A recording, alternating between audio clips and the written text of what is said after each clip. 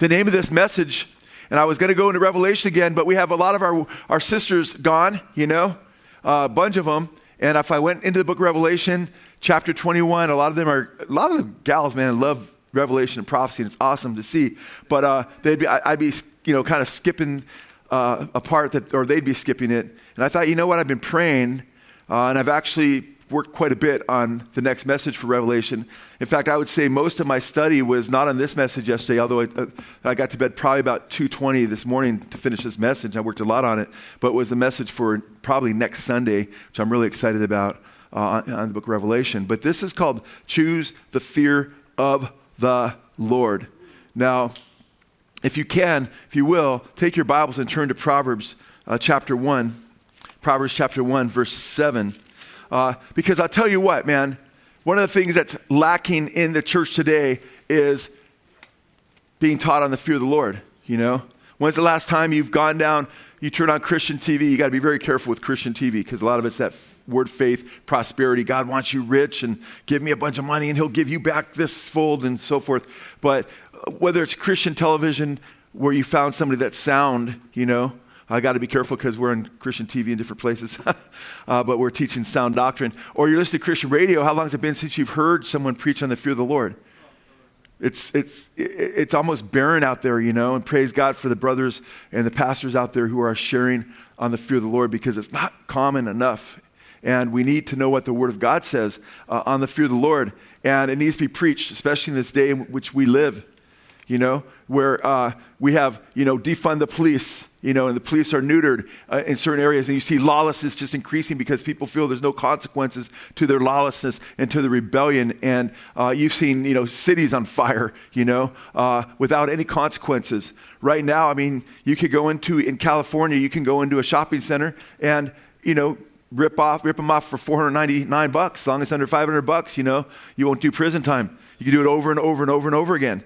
Because we have these liberal DAs and so forth where they've basically neutered law enforcement, politicians, and then liberal DNAs that actually we've got one that Soros planted out here. He was in Frisco, now he's in LA, and just totally taking the teeth out of the law, right, to where there's no consequences and people are more and more disrespecting police, and it's a form of racism because when you categorize all people according to the actions of some few, that's kind of like racism. You look at some ethnic group and you see some short falling and you ignore your own in your own ethnic group or in your own heart because we're all sinners, right? And then you take that ethnic group and say, oh, they're all like this. You're being such an ignoramus when you do that. They're all like this. It's ridiculous. It's so foolish. And when you do that with the police and say, oh, they're all this way. It's just ignorant. That's not reality. But the media would have us at times think that all policemen are evil. And they wake up thinking, who can I kill of a different race? That doesn't mean there aren't some problems, and there are problems in every sector of life. And any police officers, I believe, that actually target someone because of their race, they should be prosecuted to the fullest extent of the law. There should be law in that regard as well. Or there should be, justice in those types of situations for sure. But I'll tell you what, right now, the Bible says, Jesus warned that in the last days lawlessness would increase, right? And that's in Matthew chapter 24. And 2 Timothy chapter 3, he said terrible times would come. And he said evil men would proceed from bad to worse, okay? So we have the scriptures warning us that there would be this increase of lawlessness in the end of days, which there certainly are.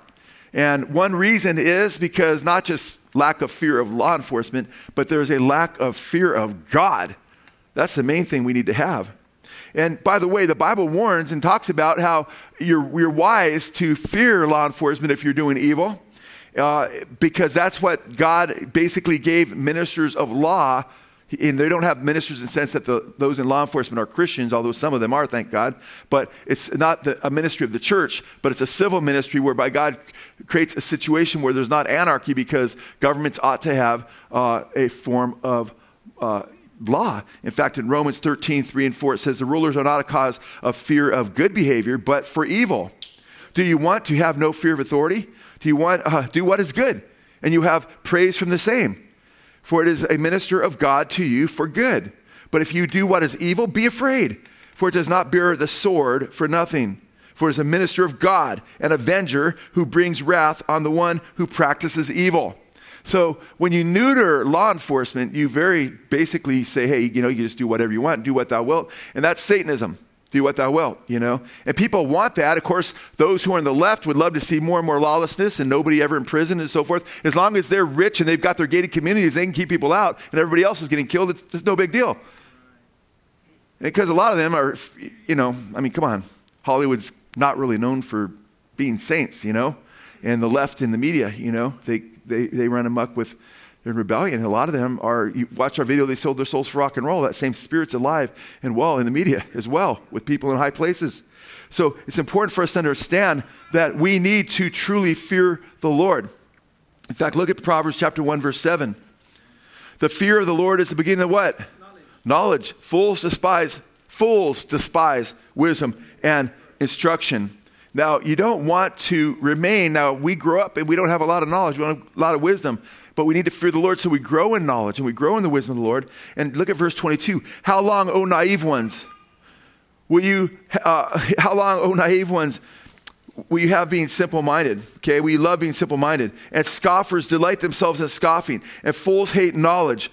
Turn to my reproof. Behold, I will pour out my spirit on you. I will make my words known to you, because I called and you refused. I stretched out my hand and no one paid attention. In other words, hey, he's instructing us to fear him, right?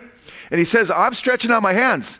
He's telling us to seek him. And he says, if you turn to my reproof, I'll pour my spirit out upon you. That's a benevolent, loving God. Amen?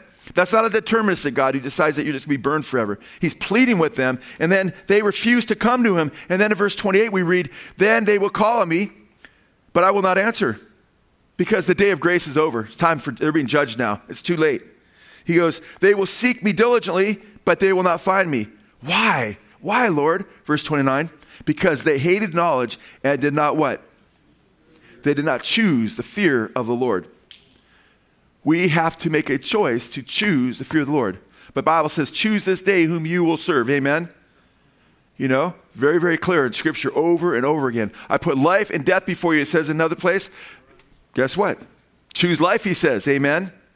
Jesus said, I'm saying these things that you may be saved. John chapter 5, verses 39 through 44. Verse 34 actually through like 40, 41. I'm saying these things that you may be saved, he says to the religious rulers. But you're unwilling to come to me that you might have life. His objective is to speak in such a way that they could actually come to him and be saved. They refuse to come to him that they might have life. We need to choose the fear of the Lord. Now, many people say, well, that's the God of the Old Testament, as though they're different gods. Politicians will seek to make, the average person think they can be lawless without fearing, authority.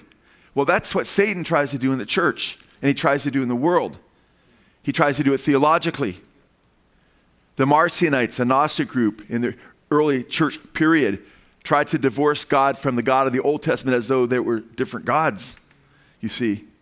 And many of the Gnostics would claim the God of the Old Testament, well, he's evil, but Jesus, he's good. But it wasn't the Jesus of the Old Testament. It wasn't the Jesus of Scripture. It was the Jesus of their own machinations and imaginations, you see.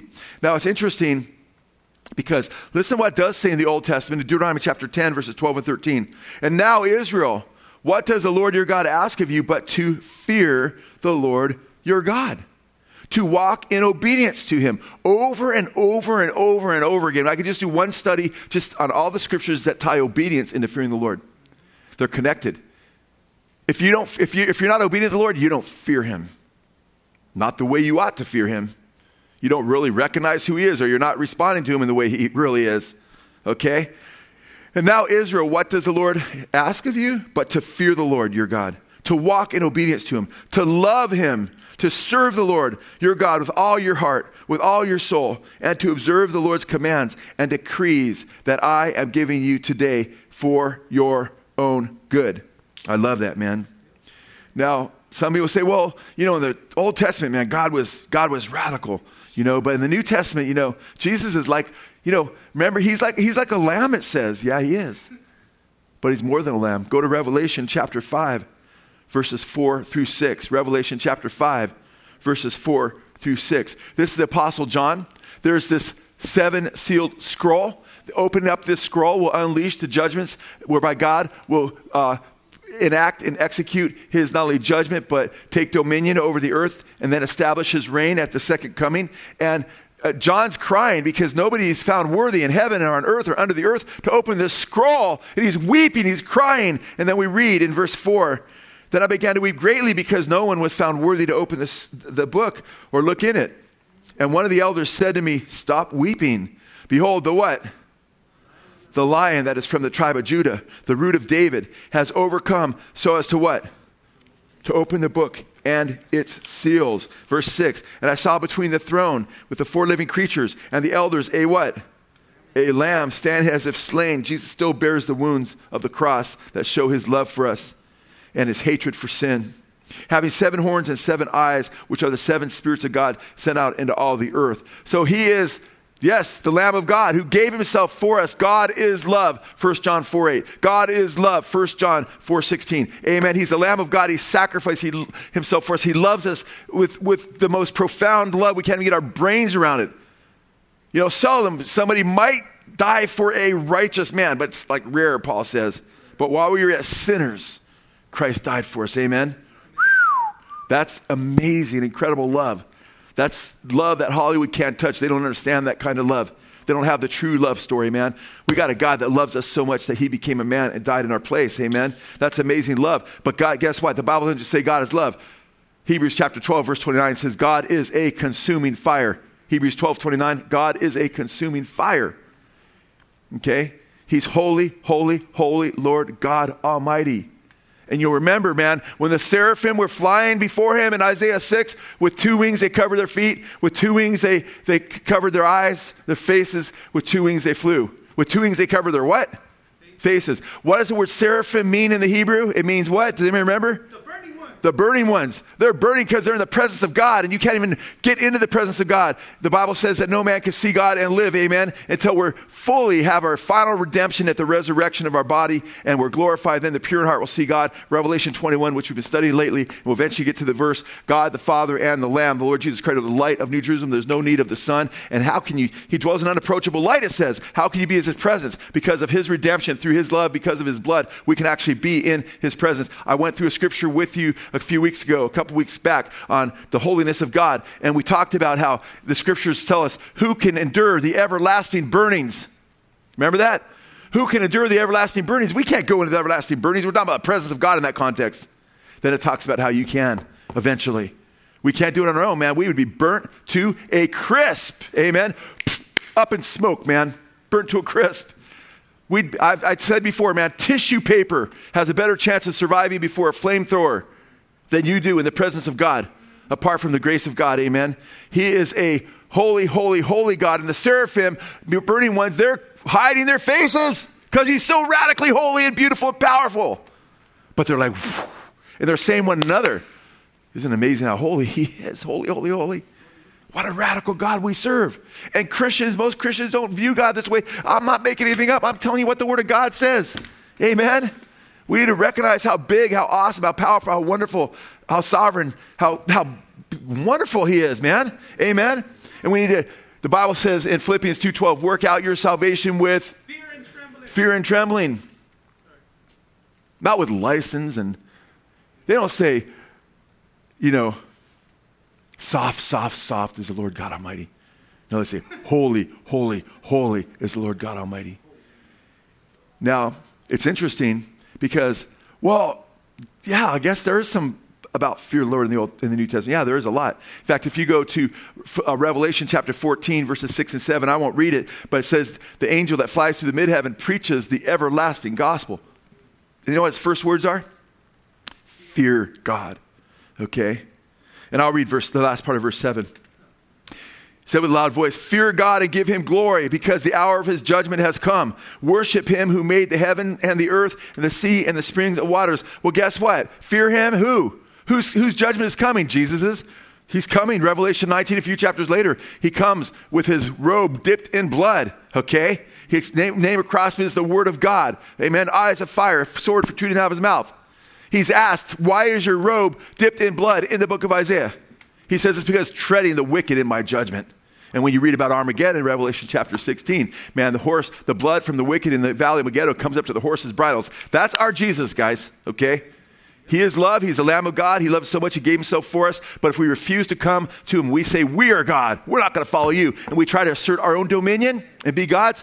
He will judge us justly because we are not God, and that's a lie. Amen? Are you with me this morning? Yes. In Acts chapter 9, verse 31, it talks about the early church. And it says, this is their church, book of Acts. So the church throughout Judea, Galilee, Samaria enjoyed peace as it was being built up and as it continued in the fear of the Lord. You catch that? The church continued in the fear of the Lord and in the comfort of the Holy Spirit.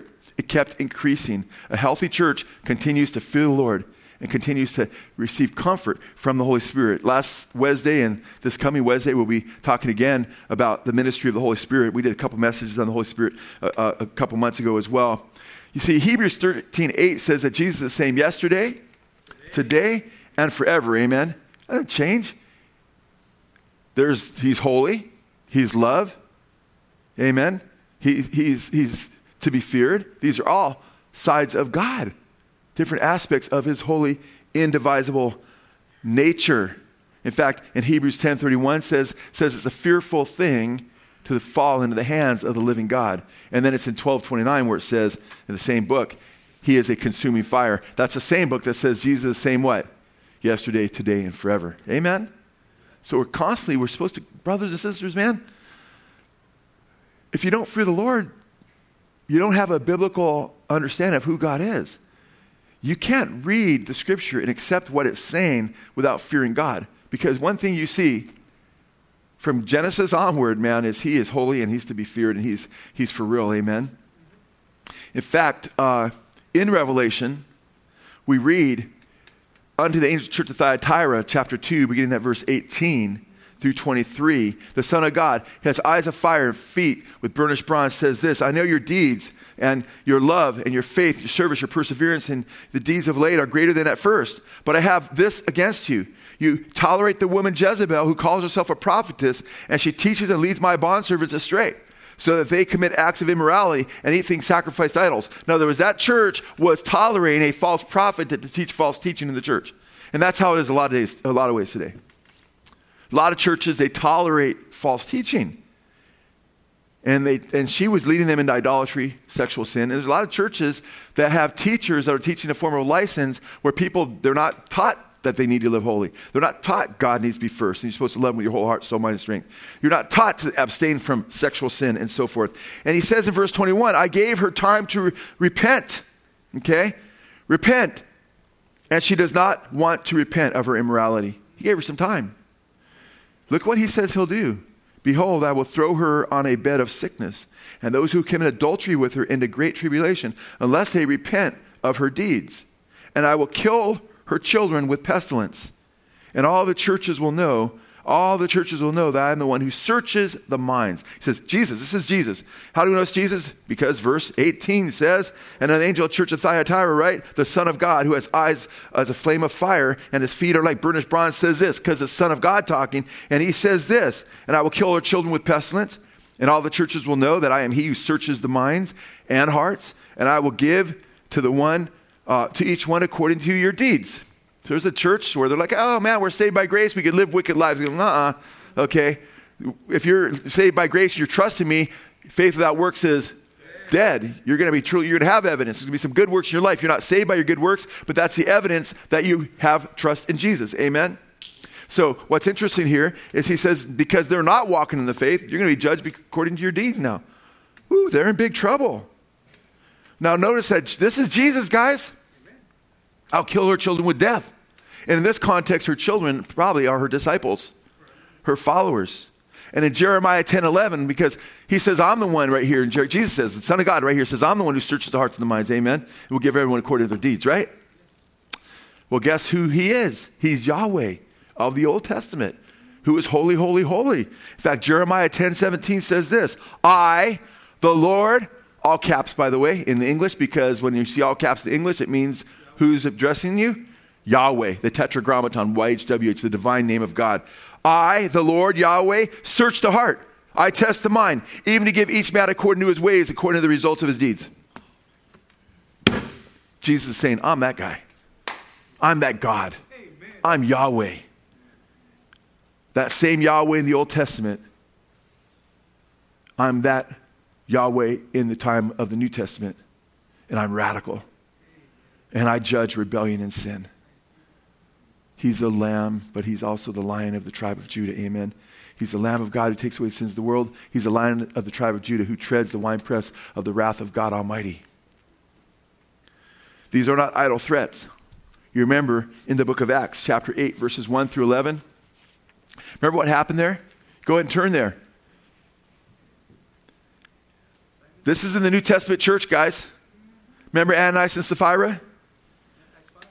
Yep. Acts chapter 8, verses 1 through 11. But a certain man named Ananias, with Sapphira his wife, sold a possession and kept back part of the price. His wife also being privy to it, and brought a certain part and land, laid it at the apostles' feet. So, hey, they had land, they bought it.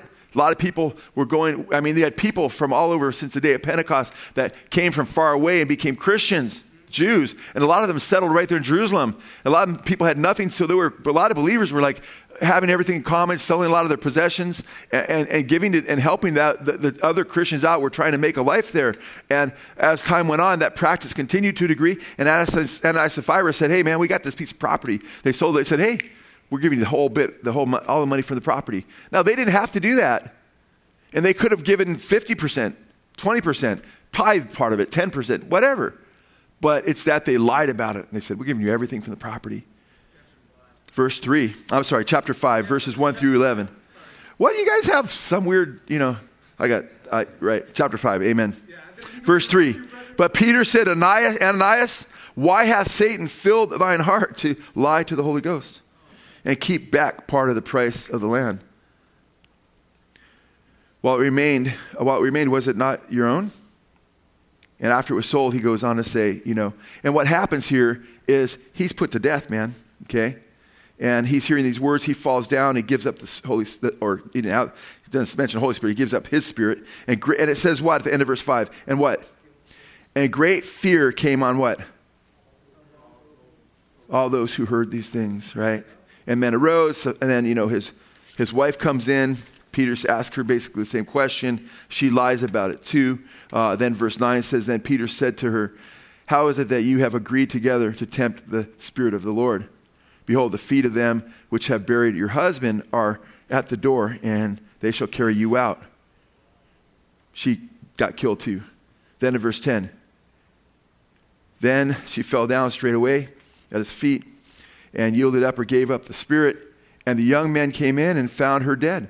And carrying her forth, they buried her by her husband. Now look at verse 11. And what?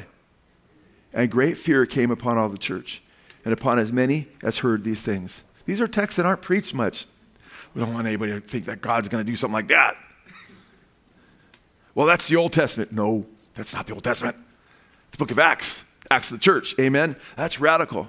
Now, that's what a lot of pastors, I'm sure some pastors preach this, but a lot of times when they do, it's like, so you need to make sure you give your 10% or you're going to be killed, stuff like that, Or they'll bring you to Malachi, more likely to do that, If you don't tithe and give 10%, God's going to bring a curse upon you, And that's not what this text is about, okay? This text is about being true before God and your brothers and sisters in Christ and recognizing that God is holy and that he wants his church to be holy, amen? And he doesn't want his church to be leavened. So when wickedness is in the church, as we read in 1 Corinthians chapter 5, and this guy is having sexual relations with his own mother, right? And the church isn't doing anything about it. Paul says he's already decided you excommunicate that guy. Because a little bit of leaven leavens the whole lump. It'll pollute the whole church. Because if you pat this guy in the back and everything's cool, everybody else is going to start thinking, you could just live like hell and enter the kingdom of heaven, and it'd be a full-blown deception. Amen? And that's wicked, because that leavens the church. And that's what's happened today. Because people do not teach the fear of the Lord. They don't teach that God is holy, holy, holy, Lord God Almighty. The church is being, basically, it's being leavened through and through. And people are living wicked lives. And Paul says, the very next chapter, know you not that the unrighteous will not what? Inherit the kingdom of God. Be not deceived. God is not mocked. He that sows the flesh will from the flesh reap corruption. But he that sows the Spirit will from the Spirit reap eternal life, and we shall reap if we continue, he goes on to say. I'm conflating 1 Corinthians 6, 9, and 10 with Galatians chapter 5, 19 through 21, which says, again, we know for certain that no immoral person will inherit the kingdom of God. And Paul says the same thing in Ephesians chapter 5, that let no one deceive you with vain words, because of these things come the wrath of God and the children of disobedience. And those who practice these evil things, Paul says, have no inheritance in the kingdom of Christ. But he says, let no one deceive you with vain words, meaning there's a lot of deception out there with vain words where preachers are making the congregations, the Christians think that they can live wicked lives. They don't have to fear God and they don't have to repent and they're going to just make it in heaven. And Paul warns over and over again, the apostle of grace, that's a huge deception in the church. People don't fear the Lord today. Now,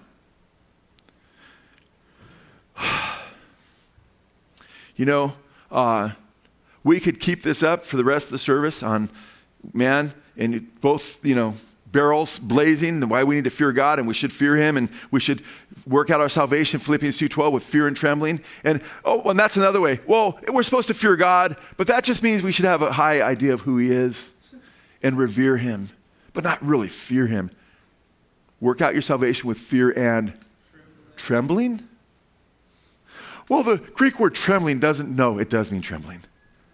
Okay? And if you saw who God is, and how ugly your sin is before him, when you embrace it and hold on to it and refuse to turn, that's why the holy angels, which are created much higher than us, in his presence are holy, holy, holy, is the Lord God Almighty. You need to know who you're dealing with. You don't mess with him. And thank God he is love, amen? And gave his son for us because he loves us. But if we don't put our trust in Jesus and we try to assert our own divinity, we become our own gods. It's a lie.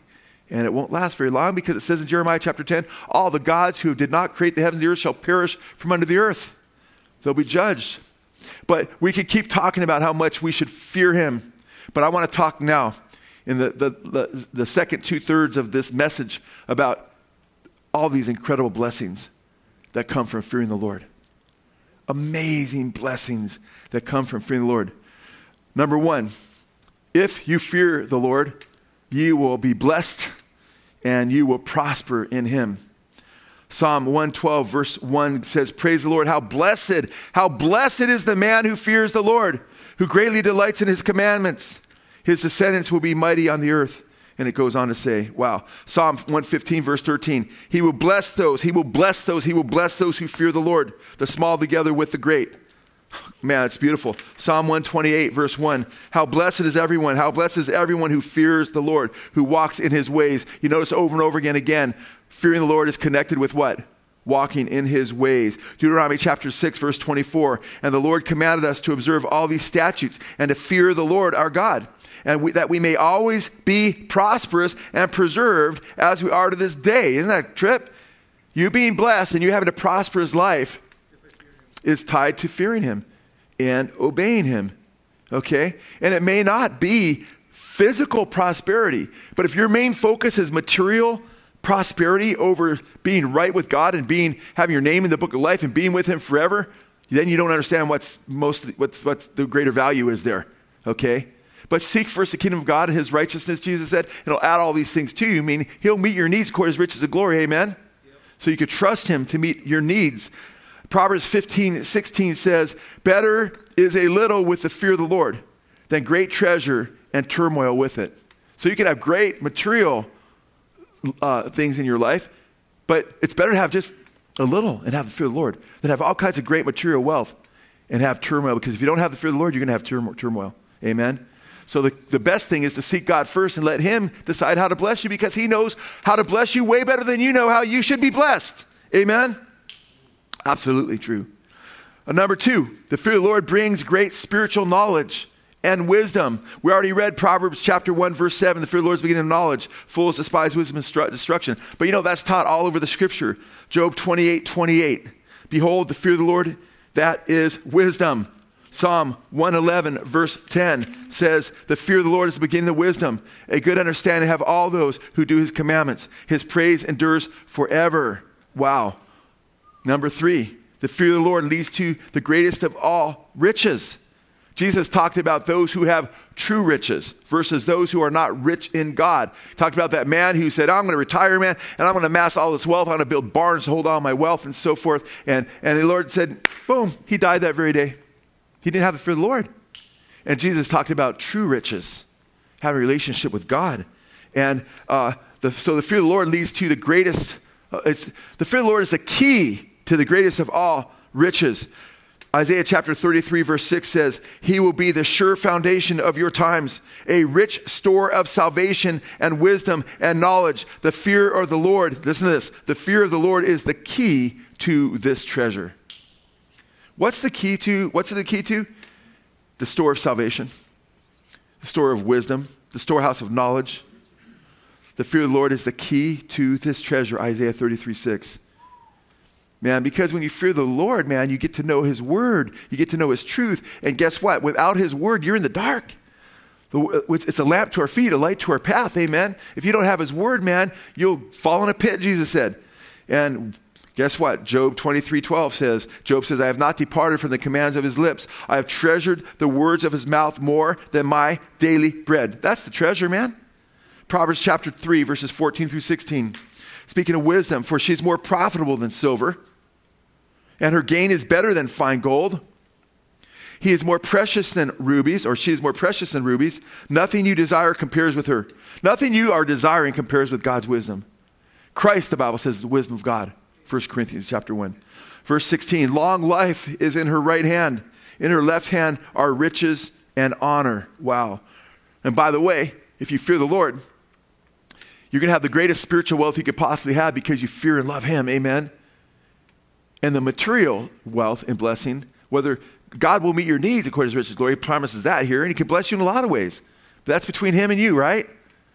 But guess what? Ultimately, the Bible says Jesus became poor that we may become what? Rich. And he's talking about salvation and knowing him. There's no greater riches than knowing Jesus, have a relationship with the one who created it all. Amen? Because there are blessings at his right hand forevermore. Amen? And we're going to walk on streets of translucent gold. Amen? With the best, most luscious fruit, 12 types, one type every month on the tree of life, and all these other wonderful things. Read about the wedding supper of the Lamb in Isaiah chapter 25 and 26. There's all kinds of material blessings that come too, but not necessarily in this life. And we shouldn't be seeking to live for those today. Amen? We should be thankful for our provisions. Amen? God provides, and we should be grateful for that. I'm grateful for that. I just obey his word. Seek first the kingdom of God and his righteousness. You know what? We've been like 7, 8 places. I think this is our 7th place. I've never said, let's move to another building. I want a nicer building. That's not me. It's always somebody, we're kind of outgrowing this place. You know, can we look? Oh, sure. Pray about it. Boom. And praise God. Look where we're at, man. 100,000 were put in this place. Not by us. By those that came before us. And we just came in here and we're renting this beautiful place, you know. It has great facilities. We've got a great studio up there that we're making things that are touching millions of people for the gospel, you know. It's all by God's grace. Even when it comes to homes, I've never once said, I'd like to move out of this place. Praise God, I got a great wife because I'd still be in the 700 square foot home we lived in for quite a while, you know, which I was very content with, you know, but guess what? My library was all over her living room. You know, I have an awesome, wonderful, beautiful wife, you know. And she's precious. And she's endured. But the Lord's given me, I've never bought furniture. Somebody, hey, you need some furniture? Great, you know. And it's been a blessing. The Lord is so good. So, number 3, the Lord, we get our greatest riches from him. In fact, listen to this. Job 28:15. It's talking about wisdom. It cannot be bought with gold, nor can its price be weighed out in silver. You guys, man, what the best treasure you have is in Jesus, who is the Word of God made flesh, and in his Word, amen, and a relationship with the Father, and having the Holy Spirit in your life, amen, having brothers and sisters in Christ. We have a family, the family of God, amen. All these wonderful spiritual riches we have. Job 28:18, coral and quartz are unworthy of mention. The price of wisdom is beyond rubies. Wow. Psalm 19:10, they are more precious than gold, and much pure gold. They are sweeter than honey from the comb. Man, when you're in a dark place or wherever where you're at, God's word is sweet, man. Way sweeter than honey. Honey, bless your lips, your tongue. You're like, that's good. But it's gone. The word of God endures forever, and it blesses your soul. Psalm 119, verse 72, the law from your mouth is more precious to me than thousands of pieces of gold and silver. Psalm 119 and 103, how sweet are your words to my taste, sweeter than honey in my mouth. I love that. Number 4, you want to fear the Lord because the fear of the Lord is a fountain of life, man. It prolongs your life. Psalm chapter 10, verse 27, the fear of the Lord prolongs life. The fear of the wicked will be shortened. The years of the wicked will be shortened. So if you fear the Lord, man, it prolongs your life. If you don't fear the Lord, your life is shortened. Psalm 14:27, the fear of the Lord is a fountain of life that one may avoid the snares of death. Proverbs chapter 9, verses 9 through 11, instruct the wise man, and he will be wiser still. Teach a righteous man, and he will increase his learning. The fear of the Lord is the beginning of wisdom, and the knowledge of the Holy One. And the knowledge of the Holy One is understanding. For through wisdom your days will be multiplied, and years will be added to your life. You see, the fear of the Lord brings wisdom, and wisdom helps you live life skillfully in a way that your life is blessed and prolonged. Deuteronomy chapter 6, 1 through 3. Now this commandment, the statutes and the judgments which the Lord your God has commanded me to teach you, this is Moses, that you might do them in the land where you are going to oversee and possess, so that you and your son and your grandson may fear the Lord your God and keep all his statutes and his commandments, which I command you, all the days of your life, that your days may be prolonged. There it is again. That your days may be prolonged. Now in 2 Timothy chapter 3, and those verses that say in verse 1 that begin, in the last days perilous times will come, right? It says a little bit later that children will be disobedient to parents. That's one of the signs of the times. They'll be in rebellion to their parents, to authority. Satan is trying to break down all authority, anarchy, you know. You could just, even though you're biologically male or female, you can decide what you're going to be and just deny reality. And your parents are taught to approve of it, otherwise they're not politically correct. Or your parents will sometimes tell you what you really are because they're far, far left and they want to tell their friends on social media, oh, guess what? Jimmy's really Jana now, or whatever. That's just the way it works today with a lot of people. It's really, really, really, really sad and tragic what that does to a kid. Okay? Now, we're warned, now young people, man, Exodus, 10 commandments. You've got one commandment. The first commandment with a promise is what? You shall what? Obey your parents. And then Paul says in Ephesians 6, 1 through 3, children, obey your parents in the Lord, for this is right. Honor your father and your mother, which is the first commandment with a promise, he says, so that it may be well with you and that you may live long on the earth. See, the wicked, the Bible says, will not live out half their days. That's a general rule. Psalm 55, verse 22 says, cast your burden upon the Lord, and he will sustain you. He will never allow the righteous to be shaken. Verse 23, but you, O God, will bring them down to the pit of destruction. Men of bloodshed and deceit will not live out half their days, but I will trust in you. Proverbs 10:28, the hope of the righteous is joy. The expectations of the wicked will perish. Proverbs 22, verse 21 and 22, for the upright will inhabit the land, and blameless will remain in it. But the wicked will be cut off from the land, and the unfaithful will be uprooted. Psalm 37:28 says, For the Lord loves justice and will not forsake his saints. They are preserved forever, but the offspring of the wicked will be cut off. Make sure as a parent, man, you're living a righteous life for Jesus. Proverbs chapter 30, verse 17 says, the eye that mocks a father, that scorns an aged mother, will be plucked out by the ravens of the valley, will be eaten by the vultures. Young people, man, obey your parents, man. Honor your parents. It's serious, serious stuff. In fact, Proverbs chapter 29, verse 1, a person often rebuked, say you're a young person, you keep getting corrected, but you refuse to listen to your parents, or you're getting older and you're an older person and you're corrected by brothers and sisters and you're continuing rebellion. A person often rebuked who becomes obstinate will suddenly be broken beyond remedy, or some translations will suddenly be cut off beyond remedy. So young and old, man, it says in 2 Timothy chapter 3 that in the last days perilous times will come, right? And it says they will be without family love, storge, right? Remember that? And that's translated, you're right, Israel in the King James, unnatural, they'll have unnatural affection. Romans chapter 1, when it describes fornicators and homosexuality. It talks about how they exchanged that which was natural for that which was unnatural. And they will be without storge, family love. Aleister Crowley, the Satanist, said the family is public enemy number one. That's his words. A member of Crowley's OTO, a guy named Harry Hay, was the founder of the modern day gay liberation movement. He's called the oldest hippie because he's out with all these young kids, man, walking and promoting Crowleyism and homosexuality, called the oldest hippie because he was there after the young people. In fact, he marched in a gay parade with NAMBLA placard, National Man-Boy Love Association. That's what it's all about for a lot of these guys, not all of them, but a lot of them. They're targeting the kids. They'd love to see the age of consent law dropped. Many of them fight for the age of consent laws being dropped. Different places in Europe, like in Netherlands, where I preached several times, man, the age of consent law dropped pretty strong because these men want access to our kids, and they don't want us to be able to say a word about it. They don't want the law to say a word about it. In fact, Alfred Kinsey, we did a whole video on him, an expose called the Kinsey Syndrome, who influenced the sexuality in our country more than anybody else. And I can't even say some things from the pulpit that he was promoting. It's just so sick.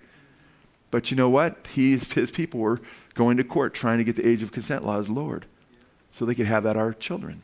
Okay? We live in a wicked world. The spirit of Antichrist is alive and well. We need to recognize that as those who are followers of the Lord Jesus Christ, that we are in a spiritual battle and that the world does not have the fear of the Lord. And the Bible says, do not let the world squeeze you into its mold. Amen? Don't be conformed to the world, it says, but be transformed by the renewing of your mind. Amen? So we need to make sure we're in the Scripture so we see and understand continually who God is so we continue to fear Him. The Old Testament has many wonderful benefits, man, because you get to see how holy God is, how radical He is. Don't touch the Ark of the Covenant. The dude's like, dead, boom. But that's the God of the Old Testament. Don't make me take you back to Acts 5 or Revelation 2, okay? He's the same yesterday, today, and forever, amen? He's holy, and He is to be feared, amen? Wow. Now, by the way, Sodom and Gomorrah, when it says that these angels had come in the form of men, they came to rescue Lot and his family. A bunch of people came to gang rape him. Guys. It says young and old. Okay? And it says it'll be like the days of Lot, Jesus said, in the end times. So systematically, spiritually, the demonic world is blinding people to the gospel, but he's also continuing the idea of rebellion, trying to deface the image of God, letting us male, female, marriage, a picture of Christ and the bride. He hates that whole deal. He just wants people to run amok in sin and rebellion and bring as many down with him as possible. And what happened to Sodom and Gomorrah, that's a warning to us in the New Testament times. In fact, in 1 Corinthians chapter 10, it says twice these things were written, these Old Testament stories.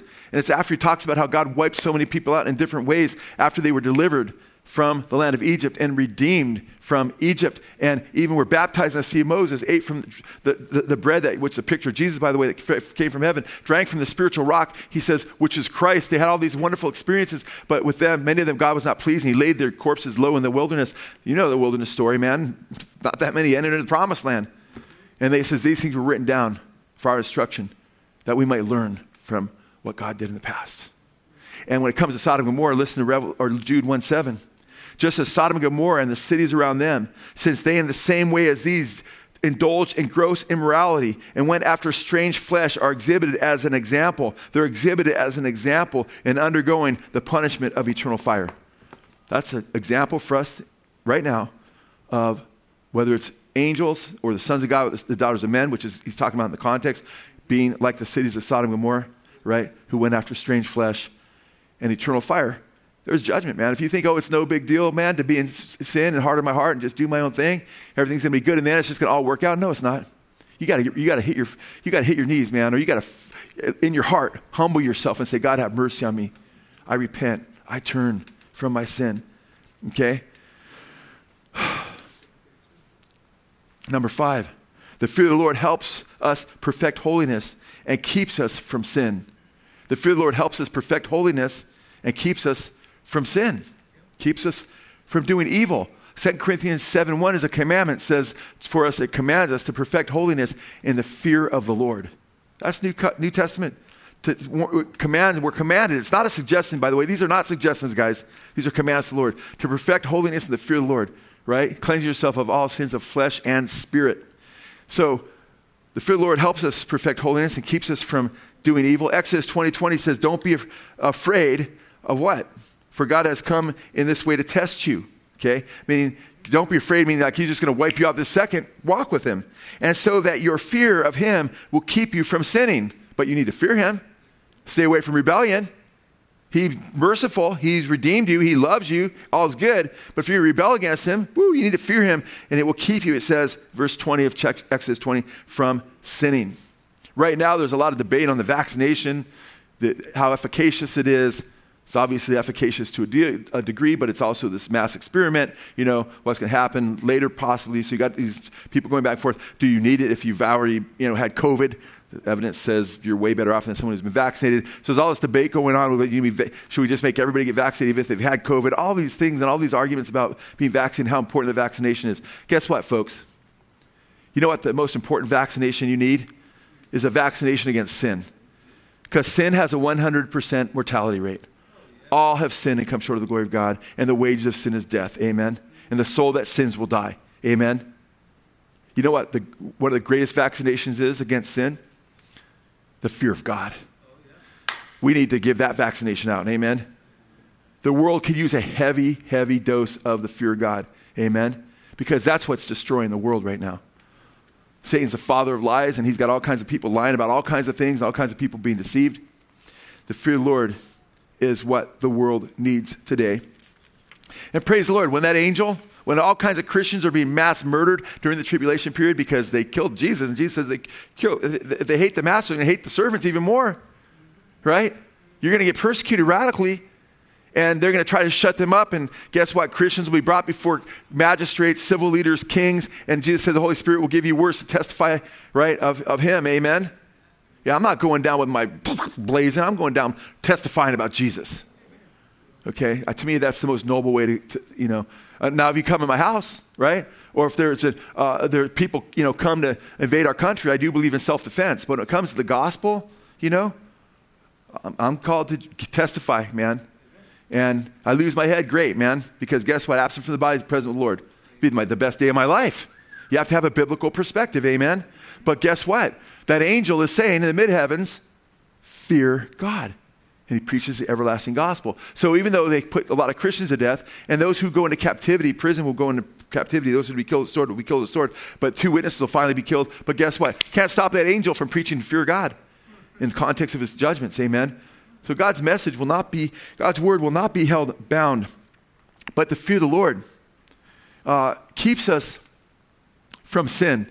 It's like a vaccination against sin. Listen to these scriptures, guys. Psalm 119:63 says this, I am a companion with all those who fear you and those who keep your precepts.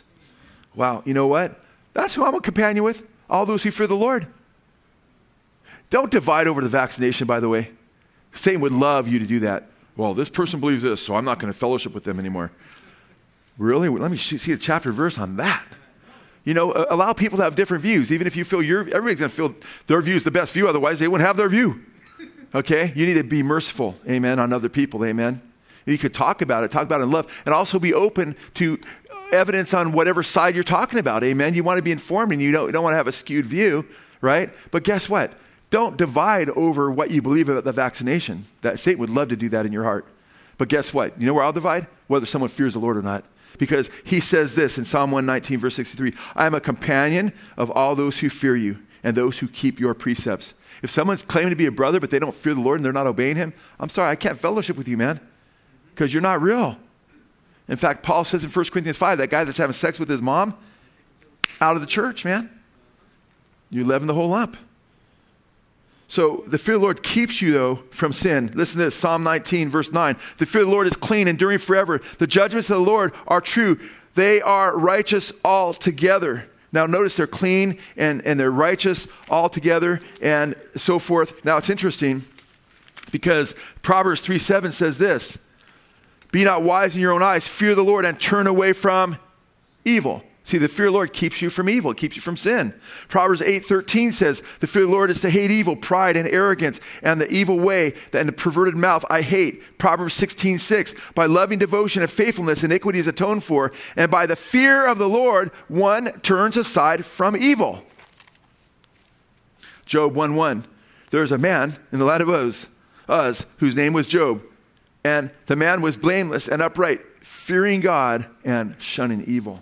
If you are not shunning evil, you do not fear the Lord. You could say you do, but you don't, because it would have an effect in your life. And if you're in disobedience to the Lord, you need to repent. And you need to, as Proverbs chapter 1 says, choose the fear of the Lord. It's a choice that you make based on wisdom, based on knowledge. And God is God and I am not. And everything's going to be brought into judgment. It says that at the very end of Ecclesiastes, Solomon, the wisest man of the world at the time, right? He says, everyone, better fear the Lord, because everything's going to be brought into judgment. Amen. And Job 1:8, I read Job 1:1, Job 1:8, this is God's commentary. The Lord said to Satan, have you considered my servant Job? For there is no one like him on earth, a blameless and upright man, fearing God and turning away from evil. Wow. Job chapter 2. The Lord said to Satan, have you considered my servant Job? For there is no one like him on the earth, blameless and upright man, fearing God and turning away from evil. That's the Lord twice to Satan, and that second time was after, and the first time introduces it, so 3 times it's the word of the Lord. We get commentary from the Lord himself, that Job feared the Lord and turned away from evil. Job 28:28, behold, the fear of the Lord, that is wisdom, and to depart from evil is understanding. And you're wise if you're like, man, I'm not going to be involved in evil because that's destructive. That breaks God's heart. It not only breaks God's heart, but it breaks his moral law, and it's harmful to others. My walk with God. Oh, well, I'm not hurting others. You're made in the image of God. You're destroying the image of God then. Therefore you're hurting others because you're destroying the image of God. You can't be a blessing to others the way you ought to be. Amen? So it's still affecting others. Because Jesus said, he that's not with me is against me. He that doesn't gather with me scatters abroad. So if you're not gathering and serving the Lord, and you just think, well, I'm in my own private sin, I'm not really hurting anybody. I'm just looking at pornography every day and refusing to repent. Woo, man, and I'm not hurting anybody, you are. First of all, you're funding an industry financially, probably in some way, where women are being exploited, so you're helping out with the exploitation of women. Oh, no, I got all this porn from another guy. Well, then you're still hurting the image of God. You're destroying the image of God. I just got the 10-minute sign. Lord, help me. Because I don't know what number I'm on, man. But I'm on this is number 5 still. I have 20 of them.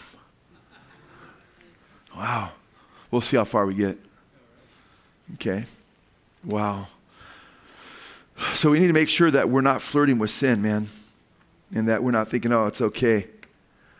Remember Joseph was tempted in the Old Testament? Potiphar's wife.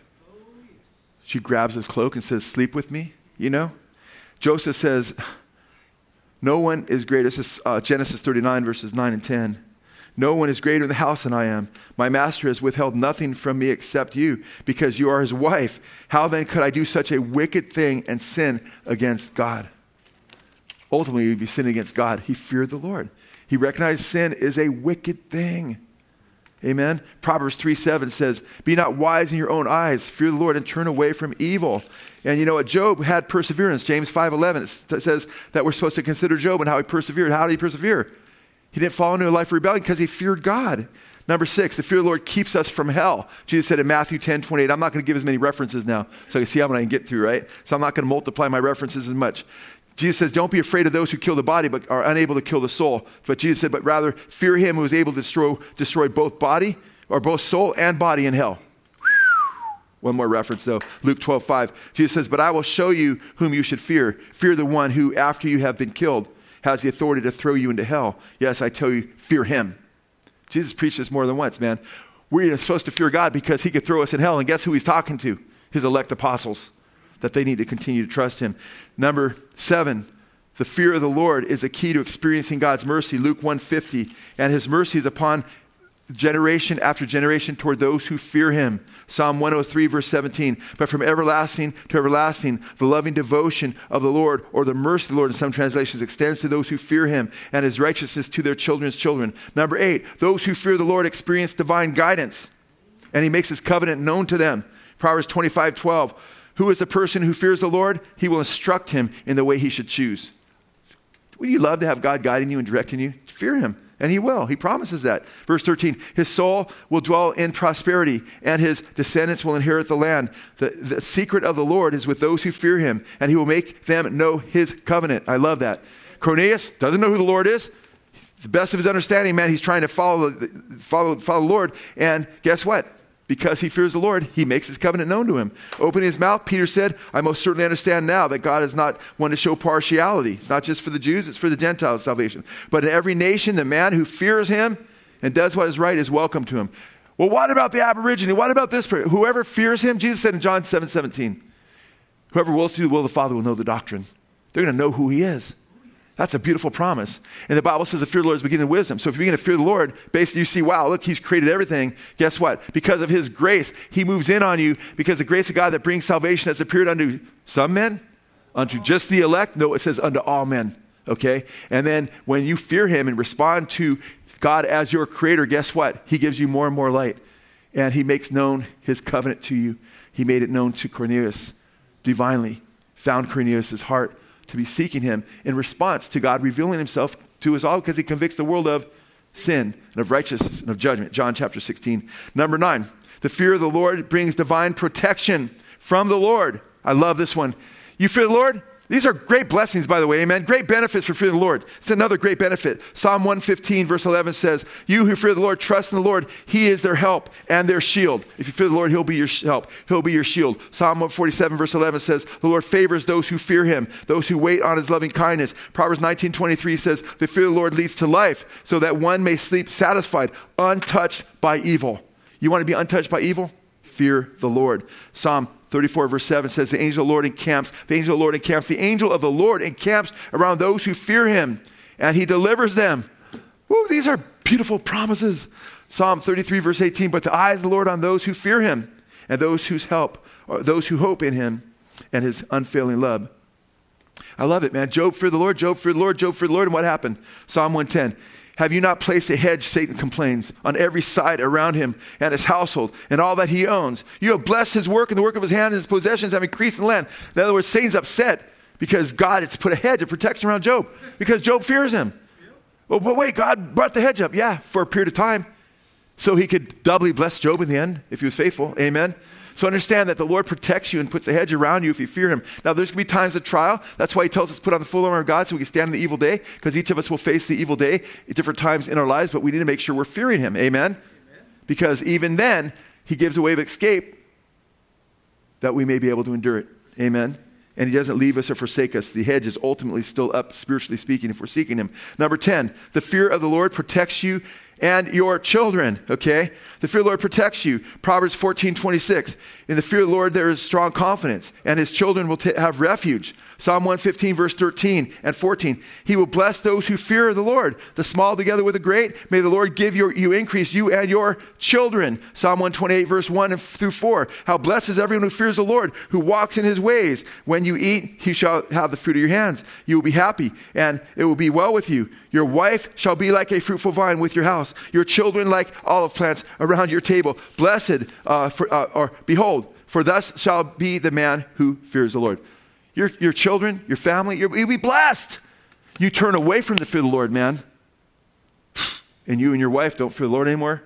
I feel bad for your kids, man. You're a bad example, and you leave them. That hedge goes down. Number 11, fearing God brings friendship with God. Psalm 25:14, the friendship of the Lord is with those who fear him. I have other scriptures I'm not going to read. Isaiah 41:8, 2 Chronicles 27, if you want to look them up later. James 2:23.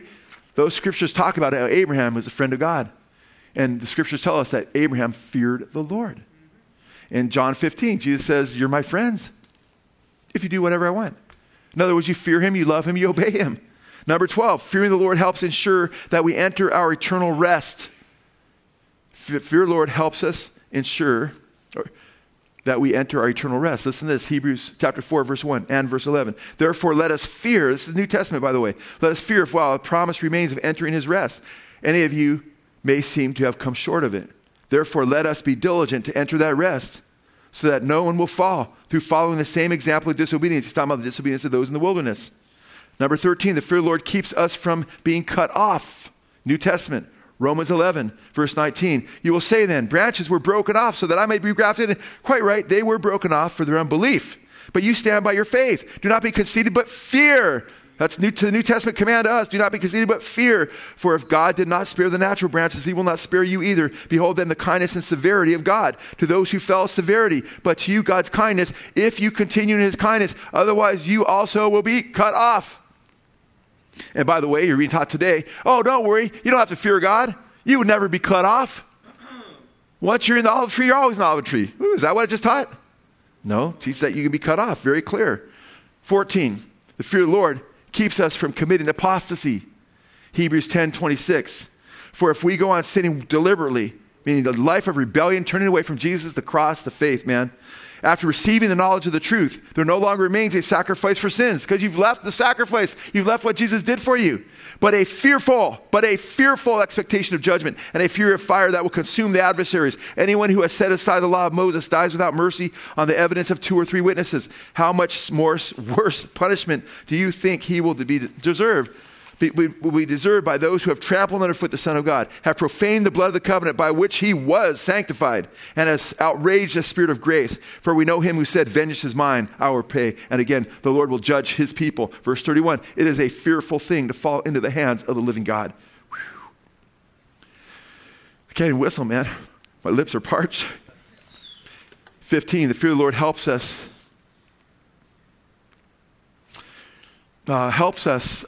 to receive the grace of the Lord.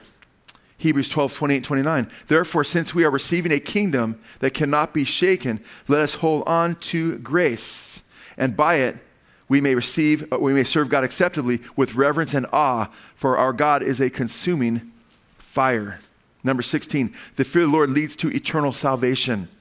Malachi 4:2 says, but for you who fear my name, the Son of Righteousness will rise with healing in its wings, and you will go forth and skip like the calves from the stall. Psalm 85:9 says this, surely his salvation is near. Listen to this. Surely his salvation is near to those who fear him, that glory may dwell in your land. 17, the fear of the Lord leads to trusting him for our salvation. Exodus 14:31. And when the Israelites saw the mighty hand of the Lord displayed against the Egyptians, the people feared the Lord and put their trust in him and in Moses his servant. Number 18, those who fear the Lord experience God's compassion. How many want to experience God's compassion? Psalm 103 verse 13 says, as a father has compassion on his children, so the Lord has compassion on those who fear him. You see, 19, he delights in those who fear him. You have the delight of the Lord. Psalm 147 verse 11 says, the Lord delights in those who fear him, who put their hope in his unfailing love. Okay? And last but not least, number 20, the fear of the Lord relieves us from worldly fears. This is an important one. These are all important. But the fear of the Lord relieves us from worldly fears. Is the world in a little bit of fear right now? I mean, people don't even want to leave their homes.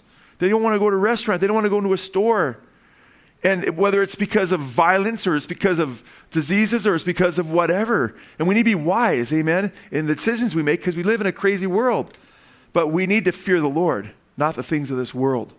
And I love this. The fear of the Lord relieves us from worldly fears. Remember, Jesus said in Luke 21, in the end of days, as things get closer, the birth pains increase, people's hearts will fail them for fear of things coming on the earth. Amen? But he said for us as believers, we're not to fear those things, but we're supposed to look up when we see these things happening to him.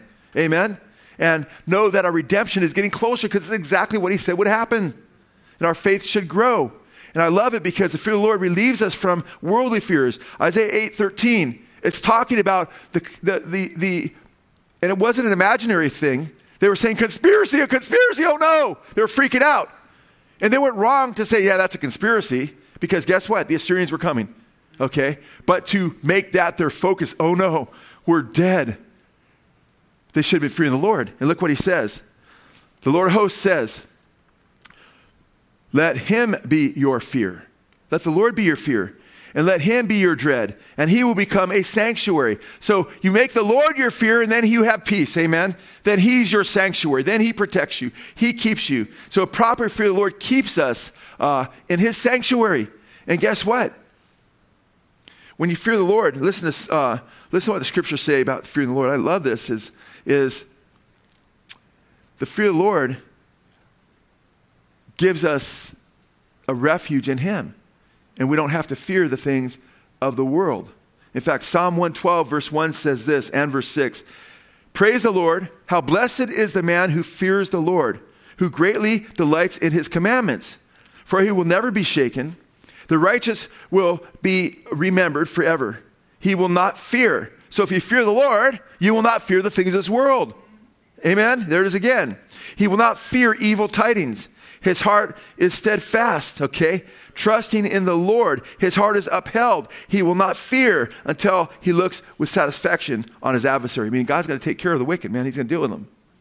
This is powerful. And I tripped because there's a great illustration of this in the book of Job.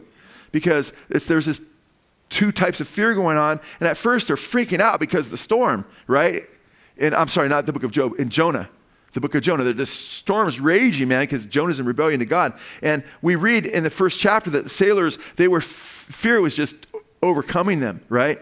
And then we learn that Jonah, well, guess what? Guess who he fears? He fears the Lord God while they're fearing the storm. And it says in verse 10, they had fear with greater fear. Their fear of just being capsized and dying was growing. But Jonah was fearing the Lord because he knew where the source of this was taking place. And we read that the sailors turned their fear to him. And when they recognized that Jonah was being judged by God and he jumped off, right? Then the storm stopped. Well, yeah, he kind of got help, you know. He kind of got help, man. So... but, you know, he volunteered as well, though, you know, because he's a picture of Christ who gave himself for us. Amen. Actually, the first Adam got us. We're all in the same boat because the first Adam, but we've chosen sin too. And that's why there's a storm in this world in this boat that we're in. Amen. But the second Adam came, Jesus. Amen. He plunged into the water for us. Amen. And he died in our place. As Jonah was in the belly of the great fish for 3 days and 3 nights, so shall the Son of Man be in the heart of it. That's a picture of Jesus.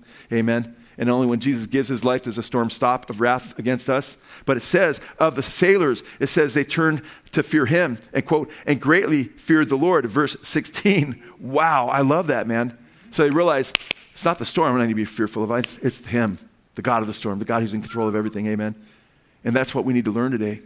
You need to fear the Lord. And when you fear the Lord, you recognize that whatever happens with the storm, I'm in his hands. He's my sanctuary, right? Amen. Neither height nor depth nor principality or power or any other created thing is separated from the love of God, which is in Christ Jesus. Amen. If you are trusting Jesus, he says, the Father and myself, he goes, we're stronger than everyone, man. No one can pluck you out of our hand. Amen. The question is, are you abiding in him? If you abide in the fear of the Lord, you abide in the wings and under the shadow of the Almighty God, which is the best place you could possibly be. Amen. But the question is, are you choosing today the fear of the Lord? Amen. Little quick pop quiz. Is the fear of the Lord only for the Old Testament? Yes or no? No. Should we fear the Lord today? All the time. All the time? Amen. With fear and trembling. Amen. Praise God. It was a pop quiz, really quick one. You guys got an A+, man.